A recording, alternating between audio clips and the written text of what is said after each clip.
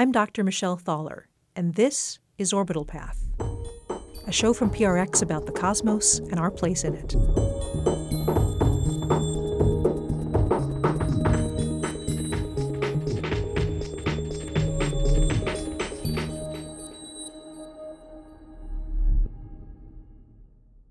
I want to tell you about one of my greatest frustrations as an astronomer, but something that I also think is kind of beautiful.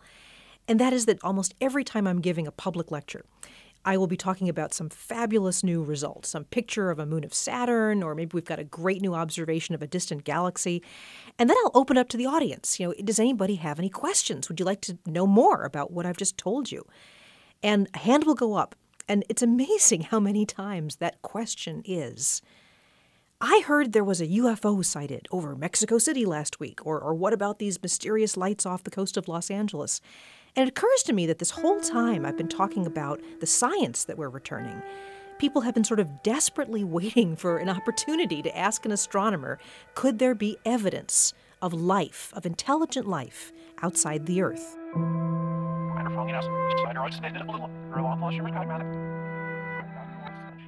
There's often a response that if we don't understand something that happened on the Earth, something that's happening up in space, it must be aliens. One of the things that happened recently is that the Kepler mission, which is incredible, it's a mission that NASA runs to find exoplanets, which are planets around other stars. And it has found thousands of them. And in fact, there are many more thousands of candidates that may be planets once we follow up on them. There was a really interesting result about a star named, get this, KIC 8462852. And there was something very unusual about it, something that's never been seen before with a Kepler object. When I first heard about this discovery, I immediately thought of my friend Dr. Plait. Phil is an astrophysicist, and he's also a science writer. He has a column for Slate called Bad Astronomy. And Phil is somebody who really deals head-on with skepticism, the need for real data, but also people's need to believe in things outside the Earth. First of all, thanks for having me on. And everything you said about me, I could say about you. So yeah, here's this star. Unfortunately, there's no shorthand name for it. We'll just call it the star.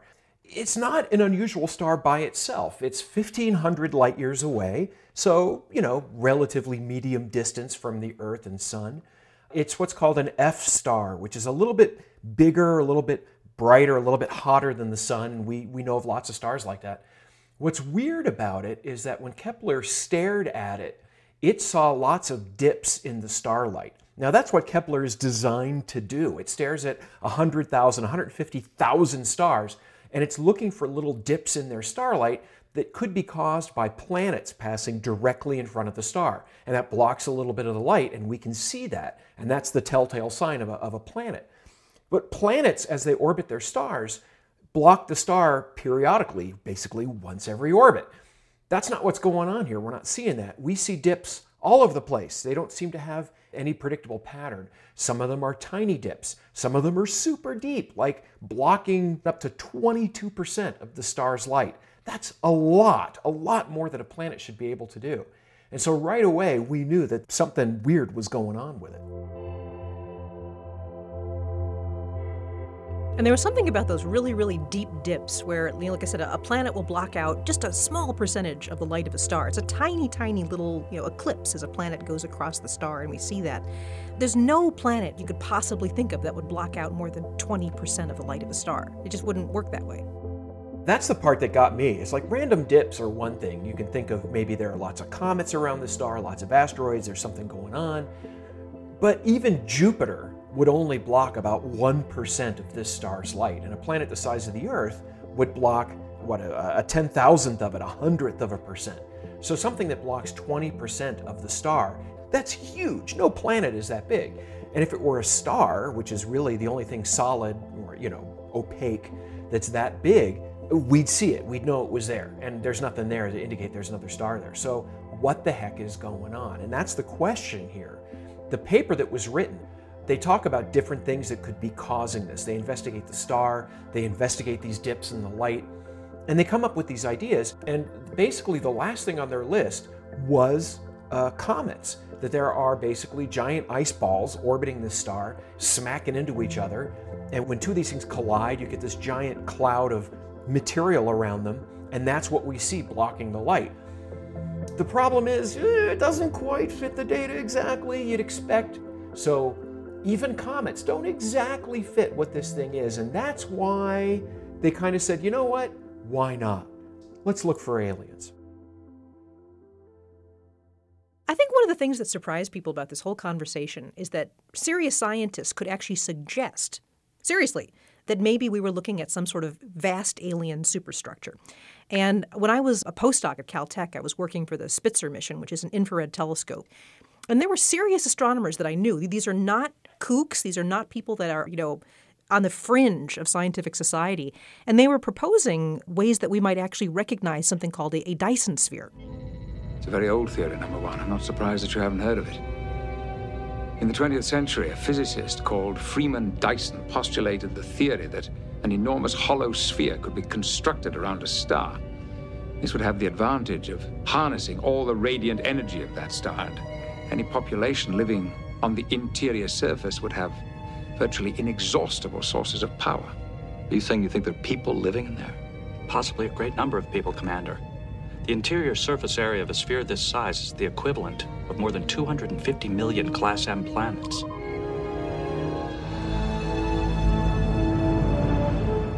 The idea here is that something is blocking the light of the star. What is it? And it turns out, if you have something solid like a sphere, like a planet, a moon, an asteroid, something like that, when it passes in front of the star, you kind of expect the starlight to dim, drop down, and then rise back up. And we're not seeing that with this star either. It seems to dip down slowly and then rise more quickly.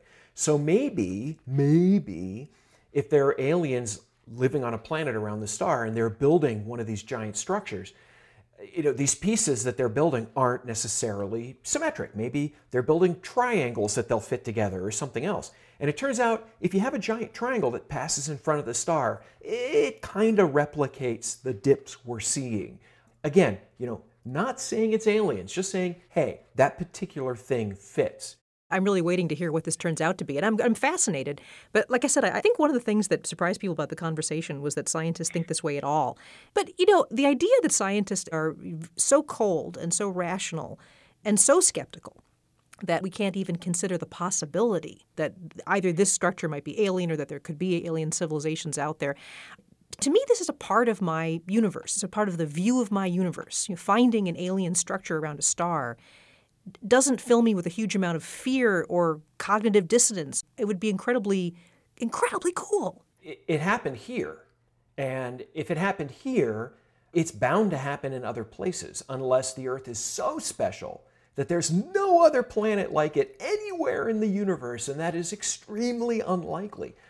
Basically, the universe is way more clever than we are. The more we study a group of objects, like, say, exoplanets, the weirder ones we find and ones that we would have never have thought could have existed, just because it takes really bizarre circumstances to produce a planet that orbits its star the wrong way, or that has a planet bigger than Jupiter orbiting right over the surface of its star. Things that are completely different than what we see in our solar system. And also, astronomers have to see that data and understand it, and that takes a huge imagination. The temerity of saying, you know what, I'm going to look for planets around another star. And that is so hard to do, and it takes such a series of incredible leaps of imagination to be able to figure out how to do that. These are smart people with incredible imaginations, and they are able to picture stuff in their heads that I can only dream of. I have actually the last couple of days tried to imagine what it would be like if we eliminate all of the natural possibilities. I fully expect that as we investigate this star further and we understand it better, it's not going to be that. But I was trying to figure out what it would feel like. I was trying to figure out, here it is 1,500 light years away. It's up in the summer sky. That's sort of the view that the Kepler spacecraft has as it stares at a point not too far off the constellation Cygnus.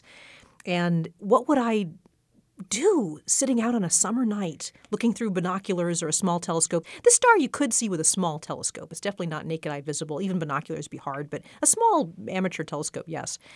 How many hours would I spend just looking at that little point of light thinking, there's something else there. There's somebody else there. That's been the subject of how many short stories and novels and movies. I think Carl Sagan probably kind of nailed it in his book Contact. There would be richer messages further in, It doesn't matter what you look like, or what you're made of, or where you come from. As long as you live in this universe and have a modest talent for mathematics, sooner or later, you'll find it. It's already here. It's inside everything. You don't have to leave your planet to find it. In the fabric of space and in the nature of matter, as in a great work of art, there is, written small, the artist's signature. I think sometimes in science you need to be comfortable with disappointment. It may be very possible that we just never really understand what's going on. Maybe we don't get the signal that says it's definitely comets. We never find anything that says that might be a civilization there. And for a while, at least, we're just going to be kind of shrugging. One of the cool things here is that the astronomers that studied this, they thought of everything they could, they put it in a paper, and they published it. And they said, yeah, we don't know. This might be comets. That's our best explanation, but it still doesn't fit exactly. I'd love it to be aliens, but if it's not, I still think that the universe itself is pretty cool, and whatever this star is doing is going to be worth our interest. And one of the best things about being a scientist is that you don't get the answers right away. I mean, the universe is not going to be conveniently telling you, oh, yes, this is exactly what it is, and making it into beautifully mentally digestible chunks, and everything is very clear. It's all about unraveling these mysteries. And, I mean, to me, that's actually one of the best things. I actually kind of like the fact that we never really get all the way to truth. We get better and better, we get closer and closer, but you can always understand something better than you used to. That's right. It's very rarely an aha moment. That happens sometimes. You launch a new telescope that looks at a different part of the electromagnetic spectrum, that looks at infrared, ultraviolet, X-rays. And yeah, you can get that aha moment. But most of the time, it's just a steady accumulation of weirdness. And then somebody says, if you do this and this, then this fits. And that's fantastic. But that's basically how science progresses. It's little tiny steps, just lots and lots of them.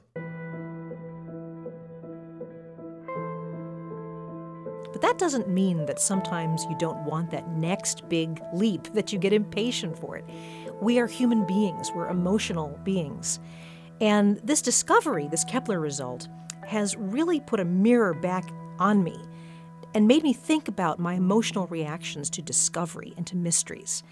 I would love there to be hard evidence, real proof that there's a civilization out there, that we're not alone.